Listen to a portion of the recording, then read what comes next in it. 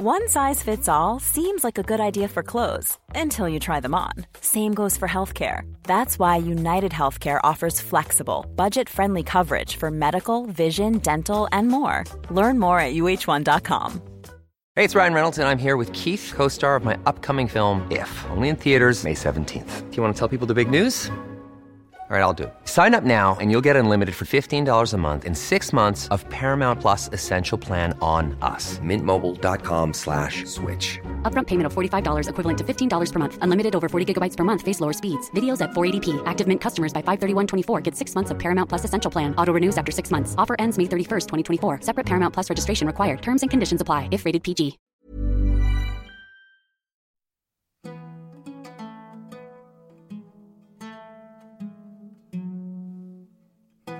Hello! Welcome back to another episode of The Delicious Legacy. With me, your host, Thomas Dinas. And for another episode, we have another archaeogastronomical adventure. I'm very excited that my guest today is Farrell Monaco, an amazing food archaeologist and experimental archaeologist. And she is based in USA, but she's got long experience in ancient Roman foodways, cooking, and especially baking and making bread in ancient Rome and Pompeii, Herculaneum, Ostia, and so on. She is a winner of the Best Special Interest Food blog by Saveur magazine, and she's also writing about bread in the ancient Greco-Roman world at National Geographic, at Atlas Obscura, and she has articles on BBC as well. I'll post links with her work and her website on the show notes, so check them out if you're interested. There's so much information there, especially on her own blog about bread and ancient bread making techniques, and of course other recipes about cheese and so on. Oh, and we're talking about cheese on the podcast as well, smoked cheese. Yeah, talking about cheese and specifically about smoked Velabran cheese, which is from the famous Velabrum, the district north of the Forum Boarium, where all the cattle market was, and that was the seedy underbelly of the ancient Rome. There was basically where all the conspiracies happening, all the market was, all the miller and the butcher and the soothsayer were there, and yes, so we have information from Plautus and from other ancient Roman writers about this area that they were making this famous smoked cheese, which is all very exciting, as you'll find out later on. Our conversation ranged in many different topics, but obviously we talked about her experience in hands-on food archaeology, and how she started her work with the culinary aspect and the sensory part of the ancient Roman food. Our conversation started about her first work at excavations at Monte Testaccio in Rome, which is actually something I talked about in the episode for the olive oil, the history of olive oil, the episode all the way back in season 2, episode 1, in October the 3rd, 2021. And basically, in a short, Monte Testaccio is a huge hill in Rome. It's all made by broken pottery amphora that they were used to store olive oil. And yeah, we talked about this ancient olive oil. How did it taste? How did the Romans liked it? Pungent, peppery, or soft and mild? Then our conversation went all the way to the bakers. Who were the bakers? Who were baking bread? Who were cooking in the ancient Roman households? And if these people were aware of their own talent, let's say, and if actually they were treated humanely, or they were criminals, and what was the environment they worked in. So all these aspects, which we don't really usually consider about the ancient world, we kind of touched upon in our conversation today. Very interesting stuff. So without further ado, I would like you to enjoy this conversation.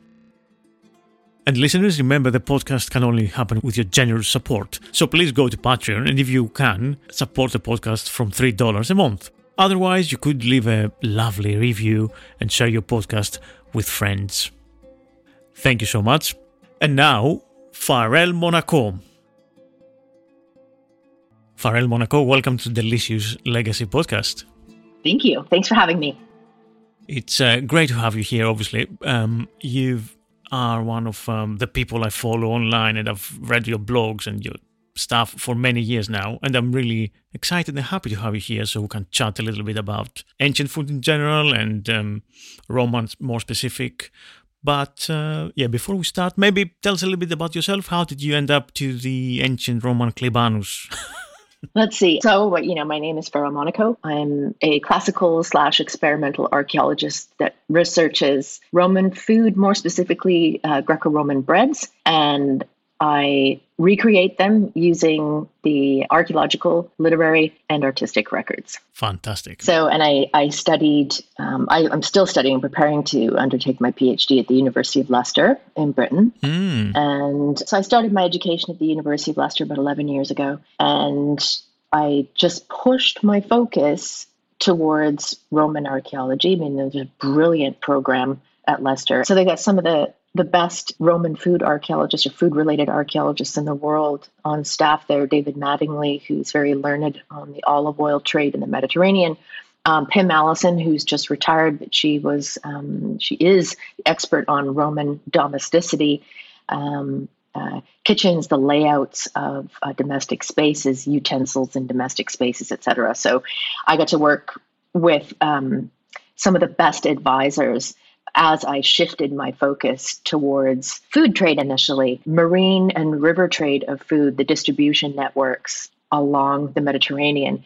And then as it moved towards Rome, the port systems in Rome, the river ports on the Tiber, the storage and distribution centers in modern day Testaccio, which are still beneath those buildings that are there. And so it began with that focus, which some people would say is kind of a rather like a right-brained male approach to archaeology, which is looking at the map, the distribution, the trade winds, the marine trade, etc. And then it shifted more towards the feminine domestic spaces, cooking utensils, pots and pans, vessels, and then finally to the sensory aspect, which is the taste of the food itself. And this was brought on, I know we're going to talk about this in a bit, but it was brought on by working a field season at Monte Testaccio and cleaning and studying the amphora potsherds, looking for dipinti, looking for stamps, and then thinking, but what about the oil? How did it taste? Was this premium oil or was it used just to clean the skin? So, and then of course, then I walked into my first bakery, and this would have been, again, a good 12 years ago. I walked into a bakery in Pompeii and then another one in Ostia. And I remember seeing the mills for the first time. I'm thinking that is the most unusual, striking, and beautiful archaeological object I've ever seen. Mm-hmm. I was fascinated by it. I needed to understand how it works. And that's my brain. That's my father in me teaching me how things work, how to deconstruct things to understand the engineering and how these objects work. And I remember looking at it going, I need to understand how it works right now. Yeah. And so I started just reading, studying, pushing myself in a direction that was focused on food preparation, dining spaces, the layout of the table, and then the sensory aspects of it, the touch, the smell, the flavors, and then aesthetic as well. Because, studying Roman bread, for example, looking at it, there is very clearly a functional aspect of it, but aesthetic as well. And you look at the artistic portrayals of bread, the frescoes at Pompeii, it's very artistic. So, there's food presentation practices in ancient Rome that are just as intricate as they are nowadays. So there was no end of fascination for me when I pushed my degree focus towards food at a commercial and domestic level. Yeah, absolutely. There's so many aspects there. And we never stop learning anyway. And the more discoveries we do, there's so many things there that we can still discover and find and talk about. And I bet you have many stories to tell us about the ancient Roman. You're absolutely cuisine. Right. You're absolutely right. It never ends. It never ends. And even when you think you're done, then you can go back and review something that you read a few years ago and go, I totally looked at that wrong. This is what it actually means, or something else lands in your lap and you're not find that earlier. Obviously, you're focused more in bread and bread making nowadays, but you started with working Monte Testaccio and the olive oil. What did you discover? What kind of evidence we have from the olive oil there? So the excavation of Monte Testaccio has been underway for a long time. And I believe they finished a few years ago when Dr. Romasal at the University of Barcelona retired. But he was in charge of, I want to say, 30 plus years of excavation of that hill. And essentially what they were doing was they would pick a certain section of the hill. They would core down and dig up a bunch of potsherds. And then obviously they're looking for not body sherds, but they're looking for rim sherds, which is a defining sherd that either has something that defines the form of it, either the handle or the rim, or it has dipinti or stamps on it, which allowed the team to date the sherd and then using relative dating, thus dating that section of the hill. So you can see how the hill was filled in gradually over time as a great big dump of potsherds. And then I, of course, was sticking my nose in and asking a bunch of annoying questions and being a bit of a barnacle, because I wanted to learn as much as I could. And I would go and sit with the team that was drawing and learn how to draw, and then go and watch the team that was assembling amphorae. And essentially, what Dr. Romasal has written about is that mountain is comprised of approximately 85% Dressel 20, great big, huge, globular amphorae that come from Hispania Baetica. Right, okay. So, Rome very clearly had a contract with the producers in those areas. And then the remaining 15%, I think, was coming from the Eastern Mediterranean and Tunisia. At a certain point, I believe it was in the 3rd century, you have a bit of a competing market for olive oil supplying Rome, and you can see evidence for that in the hill, which is represented by this North African and Eastern Mediterranean influx of sherds that are in the hill that are not Dressel 20 sherds. So that approach that they were taking is they were studying the stamp, the dipinti, the painting that is present on the body of the Dressel 20, which indicates net weight, tear weight, has consular signatures, which allows them to date the vessel and then the section of the hill. And then they are looking basically at the market itself at that time and the movement of olive oil. But so when I was hunched over the buckets of water cleaning and looking at everything, I was thinking those thoughts. I was like, I wonder if this was cheap olive oil or if it was nice and punchy and was nice and punchy what the Romans wanted, or did they want a smooth, mild olive oil? Were they using this to clean their skin, or were they using it to fuel their lamp? And so those thoughts were going through my head. And I do remember thinking quite a fair bit about the sensory aspect of it. Did they enjoy, like I do, a bitter, punchy, little punch in the back of the throat when I have olive oil, or did they prefer something mild? Did they think that mild was better? Who knows? And so these were the thoughts that were going through my head that eventually led me more toward food preparation, the flavor palette preference, the foods that Romans would make over and over and over again, because like us, it's associated with pleasure, with people, with spaces and places. And I wanted to know more about how food controlled the average daily Roman's day. And their pleasure. Great. So how much do you think there was this aspect of enjoying the aesthetic element of the food played a role in on an average Roman's dinner table, let's say? It's hard to say. It's very hard to say because we don't have that representation. The representation that we have is coming primarily from the wealthy, the elite class, because they have the paintings on the walls and they had the ability to write and they were written about. And so we can rely on what is written by the literate about the environment around them. But then, of course, there may be a bit of bias. Perhaps there isn't in some of it with respect to the frescoes that are on the walls of the villa and the triclinia, etc. You're looking at a projection of status, conspicuous consumption, food portrayed as art, but food also conveying status. It's the same as you and I putting a photograph of our lunch at like a 4-star restaurant or like a, Michelin star restaurant on our Facebook. It's the very same type of thing. It's saying, ooh, look where I am now. But everybody knows we don't eat like that every night. Yeah. So it's hard to say. Yeah, so there are many unknowns, which makes sense, obviously. Maybe we can discuss it a bit differently. Like, so for example, most people ate outside or ate at home, the normal people. They had the facilities at home to cook, or they had to rely in public dining out, like in a popina, tavern, whatever we want to call it. According to Anna Maria Soto, approximately 50% of Pompeians did not have cooking facilities in their home. So again, to kind of contrast that with something that Patrick Foss said, which is that perhaps some of the portable hearths that have been found in the Roman archaeological record and that are referenced in the writings of Juvenal, for example, they may have actually been evacuated along with people that left and survived the Vesuvian eruption of 79 AD. But the archaeology at present shows that there weren't a lot of cooking facilities inside of the smaller dwelling spaces, the insula, where the working poor lived. So they relied heavily on the popina, capone,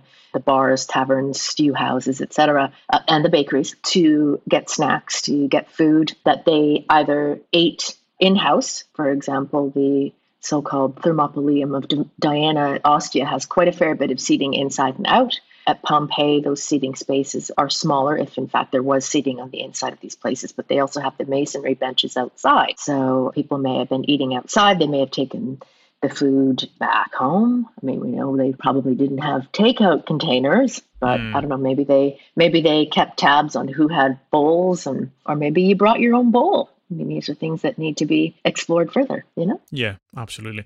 So can we extrapolate for the rest of the Roman cities that it was a similar situation? Have we found similar things in excavations across ancient Roman cities that, like most people, like 50% or more, they were relying on takeaways, in a sense? I'd say that just looking at Ostia and Pompeii, for example, and Herculaneum, you can look at the three of those towns together and see commonalities that support that theme.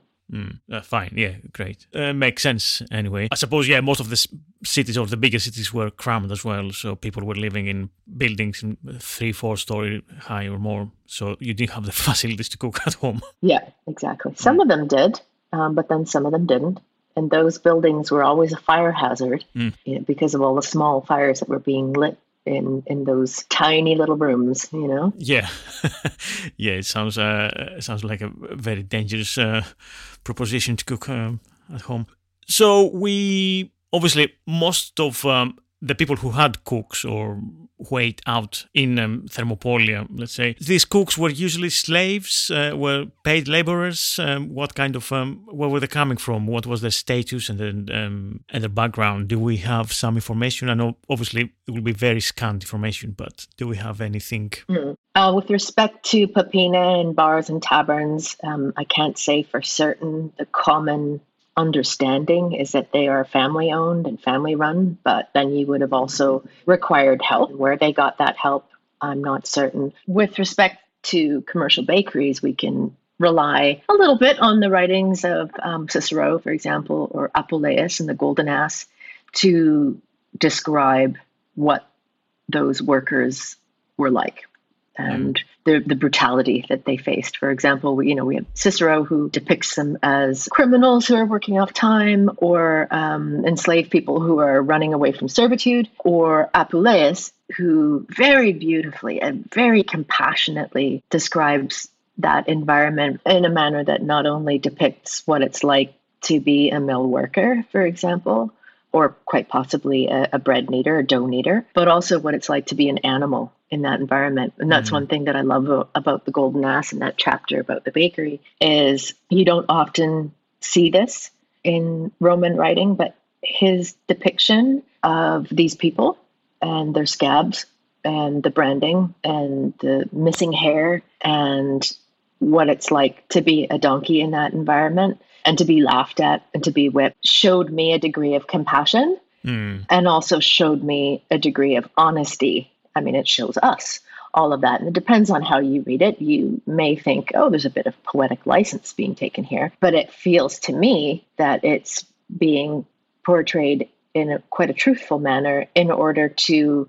make the reader feel sorry for both the workers and the donkeys. So I consider that to be an accurate portrayal. But, we don't see that necessarily on the frieze of Urasaki's, the baker at the Porta Maggiore in Rome. And we don't see that either on a 3rd century frieze or 3rd century bas-relief sculpture of a commercial bakery environment currently at the University of Bologna. You see when it's coming from the proprietor's perspective, who are most likely the people that commissioned these sculptures. Right. You're seeing a very clean, very controlled environment. You're seeing a division of labor and everything is running in a functional manner. The bakery workers themselves are all dedicated to the task at hand. And then the dough formers, the dough kneaders, whom I'm most interested in, are looking attentively, a foreman or a proprietor who's showing them how to do their job and showing them what the final product should look like. So these are the impressions that we get of those workers. And so we can either believe the proprietor or we can believe the literary record. The truth is probably somewhere in between. Yeah. But I guess what interests me most is, one of the things that interests me is looking at that division of labor that's very clearly portrayed in sculpture and contemplating the Golden Ass and Apuleius' portrayal of that environment and those people. And then I take that information when I study bread formation and the method of manufacture. And I think, who among those people would you put a knife into their hand? Like, would you put a knife in the hand of these people? Would that be safe? Would that be in the best interest of everybody working there? Or would you give them a tool that couldn't injure somebody if there was an uprising or anger or a fight in this environment in the hands of people that are working in a hot, smelly environment that operates at nighttime, that is staffed largely by criminals or enslaved people? Would you then use a knife if that could potentially contribute to a fight or injury in that space? Or would you be using a tool that is less of a threat to the safety in that environment, less of a threat to the proprietors or the foremen, so that, that environment, the portrayal of it, both in the literary and archaeological records and in sculpture, informs the tools that may have been in use in those environments. And it's fascinating to think about that when you look at how that environment is portrayed and what the lives of those workers must have been like. Yeah, I think that's very important. I mean, that's not something we think of very often nowadays, to be honest, about the people back then, I think.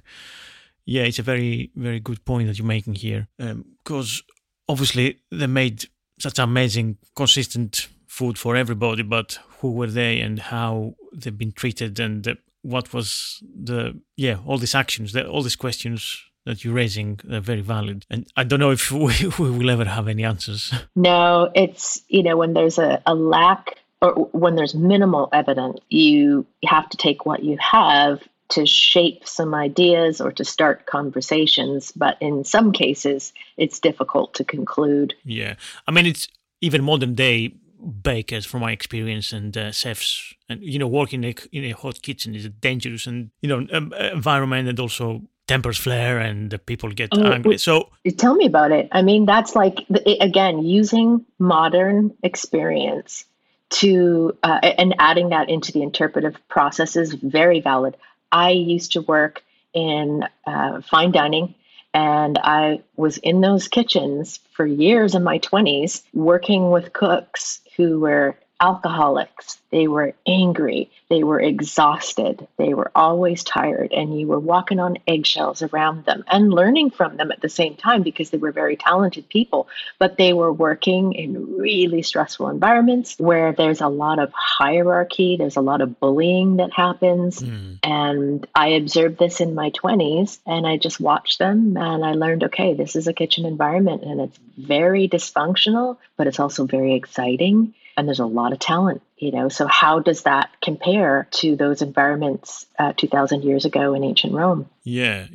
I mean, there was a lot of, the higher classes, obviously, they had cooks and the a lot of the cooks were brought from Greece, if I'm not mistaken. Correct. Yeah, so there was a lot of chefs in that respect. Maybe not celebrity chefs, but there were some very talented chefs that they were cooking for the elite of the time, right? Mm-hmm. I'll be back after this short break.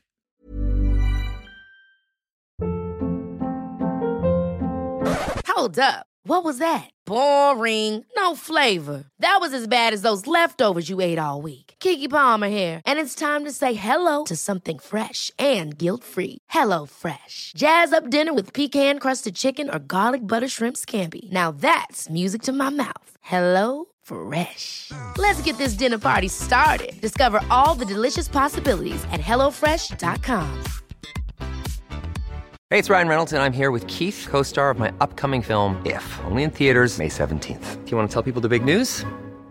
All right, I'll do it. Sign up now and you'll get unlimited for $15 a month and 6 months of Paramount Plus Essential Plan on us. MintMobile.com/switch. Upfront payment of $45 equivalent to $15 per month. Unlimited over 40 gigabytes per month. Face lower speeds. Videos at 480p. Active Mint customers by 531.24 get 6 months of Paramount Plus Essential Plan. Auto renews after 6 months. Offer ends May 31st, 2024. Separate Paramount Plus registration required. Terms and conditions apply if rated PG. Many of us have those stubborn pounds that seem impossible to lose, no matter how good we eat or how hard we work out. My solution is PlushCare. PlushCare is a leading telehealth provider with doctors who are there for you day and night to partner with you in your weight loss journey. They can prescribe FDA-approved weight loss medications like Wegovy and Zepbound for those who qualify. Plus, they accept most insurance plans. To get started, visit plushcare.com/weightloss. That's plushcare.com/weightloss. Millions of people have lost weight with personalized plans from Noom. Like Evan, who can't stand salads and still lost 50 pounds. Salads generally for most people are the easy button, right? For me, that wasn't an option. I never really was a salad guy. That's just not who I am. But Noom worked for me. Get your personalized plan today at Noom.com. Real Noom user compensated to provide their story. In 4 weeks, the typical Noom user can expect to lose 1 to 2 pounds per week. Individual results may vary.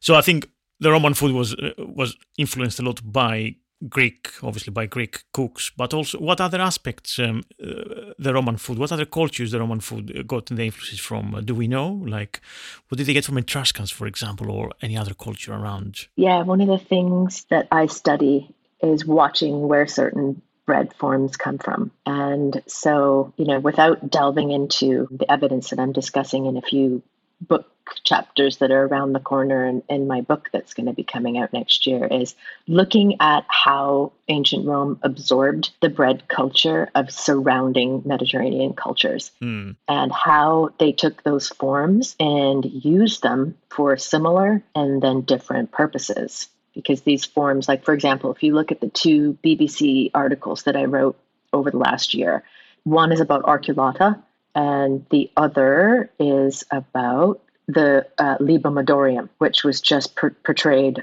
on the walls of Pompeii. They just excavated it in, I think it's Region 10, earlier this year. And so you look at those 2 forms, you look at where they came from, and you watch their movement from, let's say, the Eastern Mediterranean or Greece into Magna Graecia and the colonies, or coming down from Etruria, for example. But then you realize that a lot of these cultures had contact for hundreds and hundreds of years. So when did that transmission happen? When did this specific bread form move from being a ritual form to being just a domestic form or a commercial form or just everyday food? Whereas a couple hundred years earlier, it may have been a sacred bread that was offered to the gods. And that's something I'm very, very interested in, looking at the evolution of those forms and the transmission of them culturally.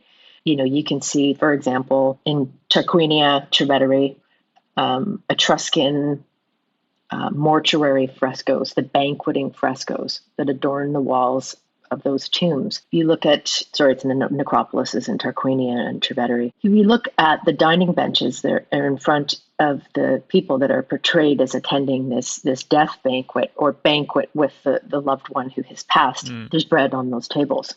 And they're stacked cakes that look very similar to the panis quadratus loaves that were excavated from the bakery Modestus at Pompeii. And so there's a bread form that is 500 years earlier than the archaeologically archibotanical examples that are found in the oven at Pompeii. And you see it on a fresco that's dating to, 5th or 6th century BC in Tarquinia. So you know that is present in Etruscan culture, but it may have also been present in Roman culture at the same time, in early Roman culture. Yeah. But, it came from somewhere. Oh, fascinating. Yeah. Great. So basically, you've been an experimental food archaeologist and a hands-on person and cook and all that stuff. I mean, you must have made lots of recipes, and aside from bread, but also different dishes and food, right? Mm-hmm. And me being a very greedy and very curious person as well, I want in an interview that you gave a few years, I think, ago, you said something about custards and patinae and cheese dishes, and you talked basically about the end product is incredible, and it seems like they incorporated ingredients that we would be genuinely hesitant to combine. And I was wondering if you could elaborate a little bit on this, what kind of ingredients they combine, and what was the end product, if you remember. I could reach for the low-hanging fruit, which is garum, but I won't do that because too many people talk about garum. And my friend Sally Granger, she is an expert in that field, and she has long demonstrated that garum is a very complex and pleasant additive for both sweet and savory dishes in ancient Rome. For me, though, I would go for my second love after bread, which is cheese making. Cheese making in ancient Rome, the smoked Velabran cheese. When I made that, I was completely bowled over, just completely knocked over. First of all, by reading about and researching the Velabrum and a seedy red light district that produced the best cheese in Rome. And I was like, yeah, man, take me there, and then making it using fig sap rennet, which, again, it's a little touchy. And I've warned people on my website, I'm like, be careful. If you have allergies or skin problems, maybe don't use this, because some people that, fig sap, it's the same as dandelion sap, the white, creamy, bitter sap that comes out when you cut a dandelion stalk or you cut a fig stalk at the root. And Columella tells us that if you don't have access to rennet, you can use cardoon sap or fig sap. And so we have fig trees all over the property, and I'm constantly running out there, much to my husband's dismay, and cutting figs off when they're underripe just for the sap. And he's like, stop doing that. I'm like, I can't, I'm making cheese.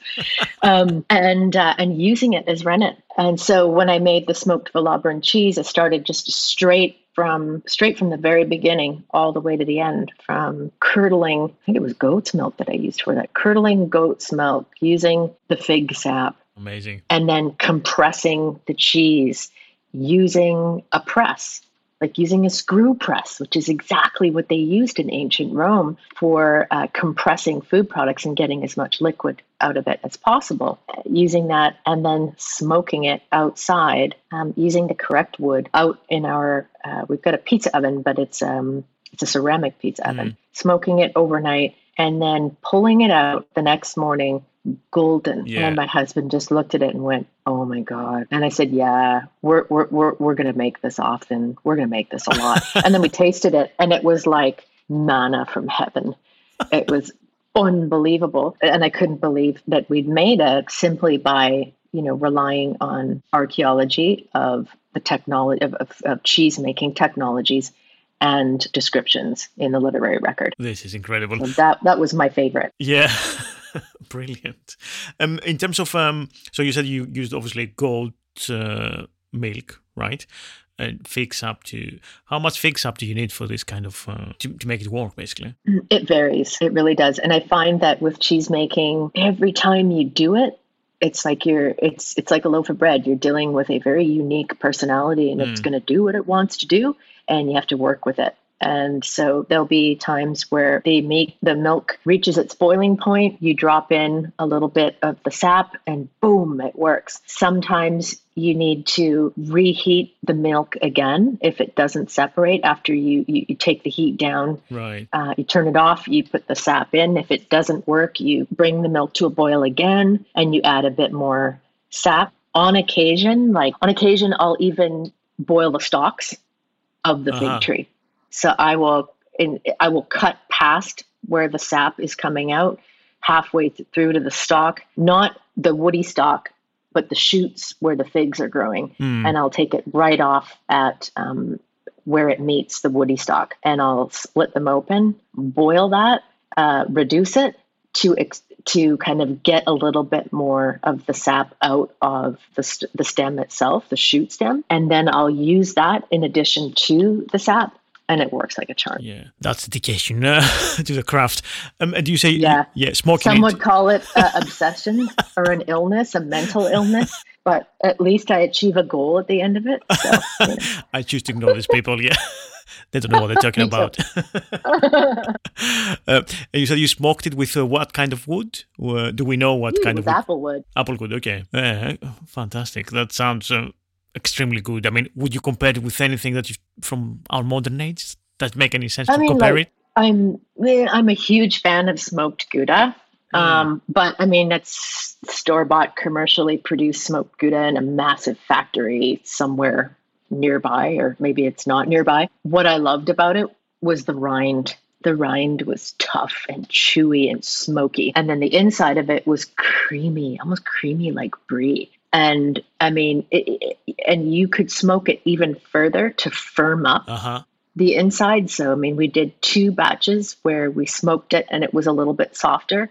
And then we smoked it longer and we got a nice clean cut. But it was still like, as soon as it hit your tongue, it would get like a Havarti. It would get creamy. And so we were just like, we just lost our minds. we thought this was just amazing. And now I'm going to produce it again. Now I'm like, I need to make another batch. But the funny thing about it is you end up using a lot of milk, and it produces a tiny little puck of cheese that's maybe a little bit bigger than the palm of your hand, a bit rounder than the palm of your hand. Oh, no. But it's worth it. I have to tell my friend Ned Palmer, who's a cheesemonger, and also yeah. I have to tell him about that cheese. He has to make I have his book. Yeah. Brilliant. He's like the British cheesemonger, right? Yeah. And in terms of so basically these techniques, like the smoking, was primarily for preserving, but you think obviously the taste element was important, right? Yeah, absolutely. I mean, I'm drawing a blank right now on the literary reference. I want to say it's Marshall, but I could be wrong. But just discussing that the best cheese is a smoked Valabran cheese that comes from, the seedy district, the red light district along, in the Valabrum of Rome, which is right next to the Forobuarium, the cattle market, right up against the Tiber River, and very nearby to Emporium, and where the food stuffs would come in up the Tiber and be stored in the warehouses. So it must have been some very bustling market area, and that this is where the best cheese comes from. There's another Roman literary reference to preparing bread, and I believe it was Pliny who said it. I could be wrong, but he specifies that once you've prepared this loaf, it should be golden like smoked cheese. And so to use that reference as kind of like a goal for something that is visually perfect, that color of a golden bronze like smoked cheese tells us that smoked cheese was quite well known and quite popular in ancient Rome. How fascinating. Yeah. I love it. Thanks for sharing this with us. You're welcome. So in terms of, so we talked about cheese. Cheese is very important, and the techniques of creating these cheeses, and olive oil and wine and brining olives.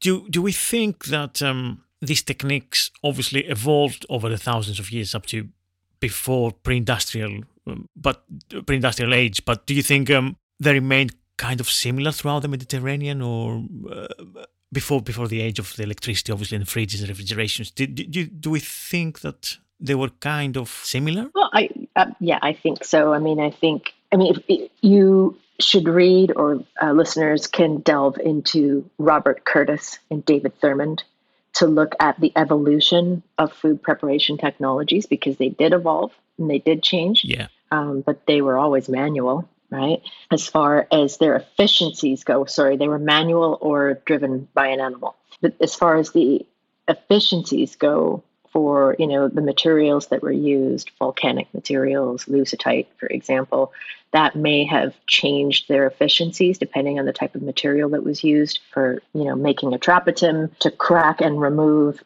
olive pulp, for example, or a bread mill from like a hopper rubber to a rotary mill.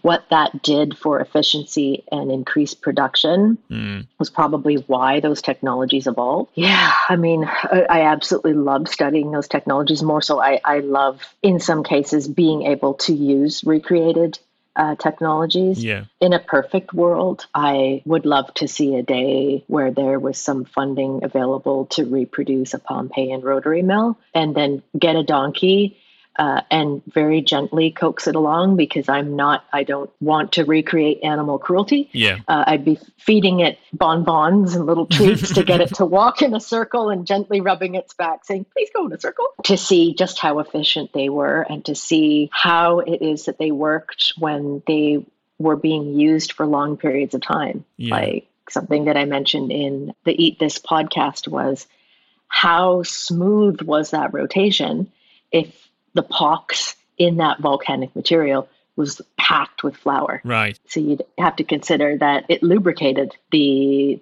meta, the hourglass portion, the rotary portion of that mill to some degree. And, now, of course, we're using mechanized technologies that are obscenely efficient and high production, nothing in comparison. Yeah, and also they are much more like hygienic, let's say, for lack of a different word. But it's more pure. Let's say everything's more pure. And I think another argument we can make is that while today we have all this amazingly efficient food production, we are disconnected from the actual food production. So kind of forget that, and then then we come back and say, okay, but in the past the food was better, tasted better, it was more pure, it was more healthy, and there's all this kind of argument that all the arguments basically that back in the past was better, but most likely we know that it wasn't.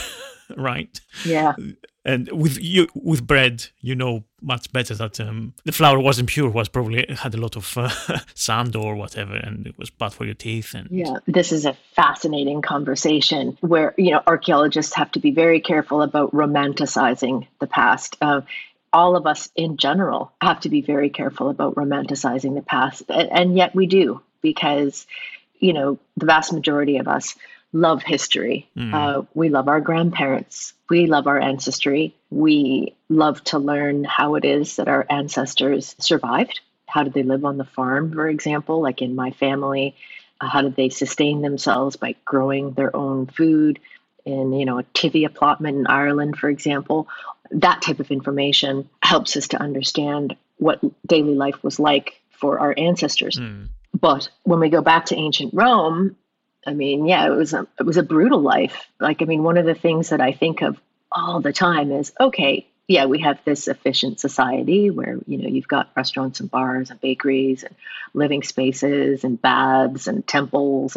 But how many of these people were in pain every day? How many of them were pulling their own teeth out because they had a toothache? With respect to food, I have been lucky on occasion to see human remains from Pompeii, and remarkably, the teeth were in pretty decent shape. And I remember looking at the molars and thinking, there's not a lot of wear. Of course, you'd be looking at adults that are in their 20s or 30s, maybe in their early 40s, and I'm looking at their teeth thinking, these teeth aren't nearly as bad as I would have expected them to be.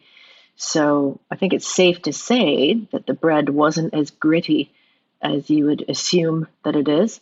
Practice of using sieves in the bakery environment would have taken out a fair amount of inclusion. If there was dirt or bugs or all the things that you would expect to be in a bakery environment that did not have its food safe certificate.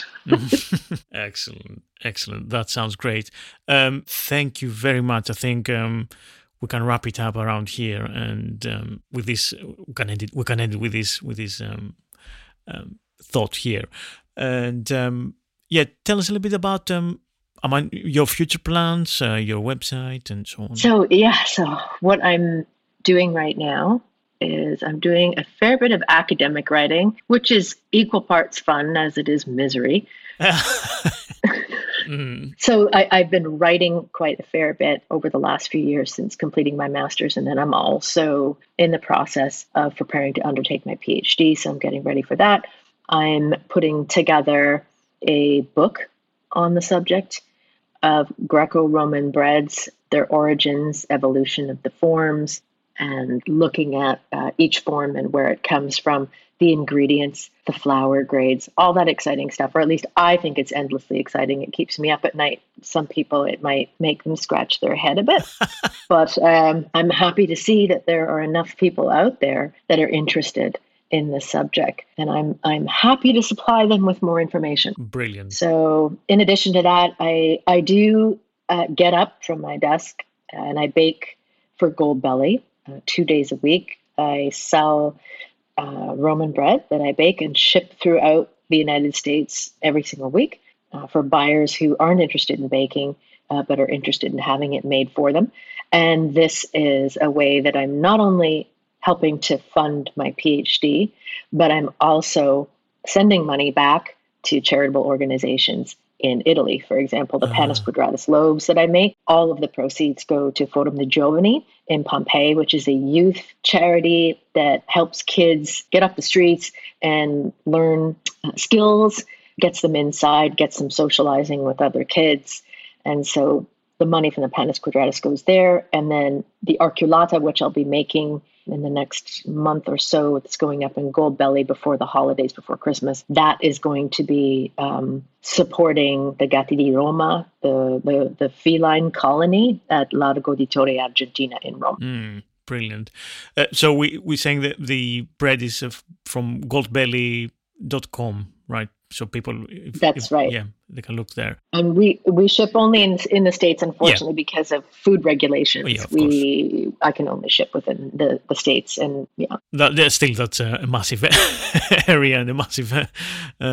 Brilliant. And obviously your website is tavolamediterranea.com, so people can go there and look some of your fascinating articles and recipes and ways of making cheese or bread.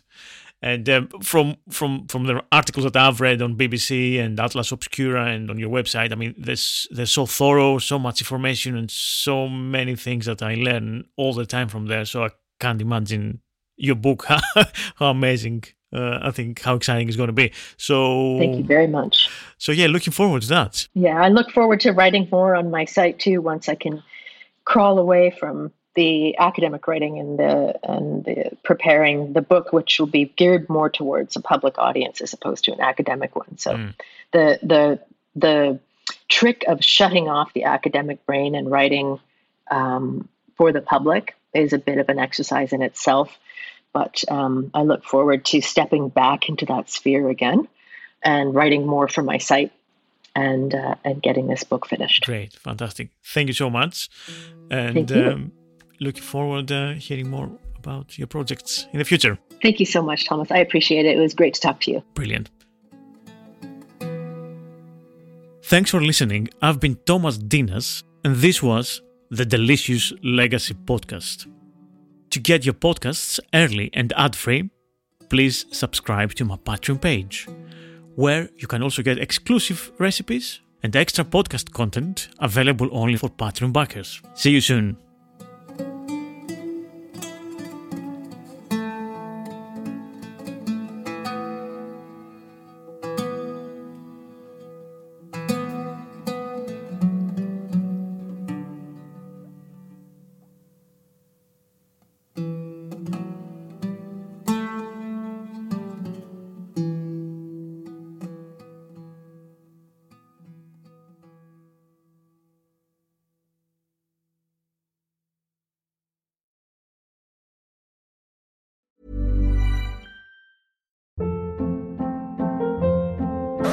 Hold up. What was that? Boring. No flavor. That was as bad as those leftovers you ate all week. Keke Palmer here, and it's time to say hello to something fresh and guilt-free. Hello Fresh. Jazz up dinner with pecan-crusted chicken or garlic butter shrimp scampi. Now that's music to my mouth. Hello Fresh. Let's get this dinner party started. Discover all the delicious possibilities at HelloFresh.com.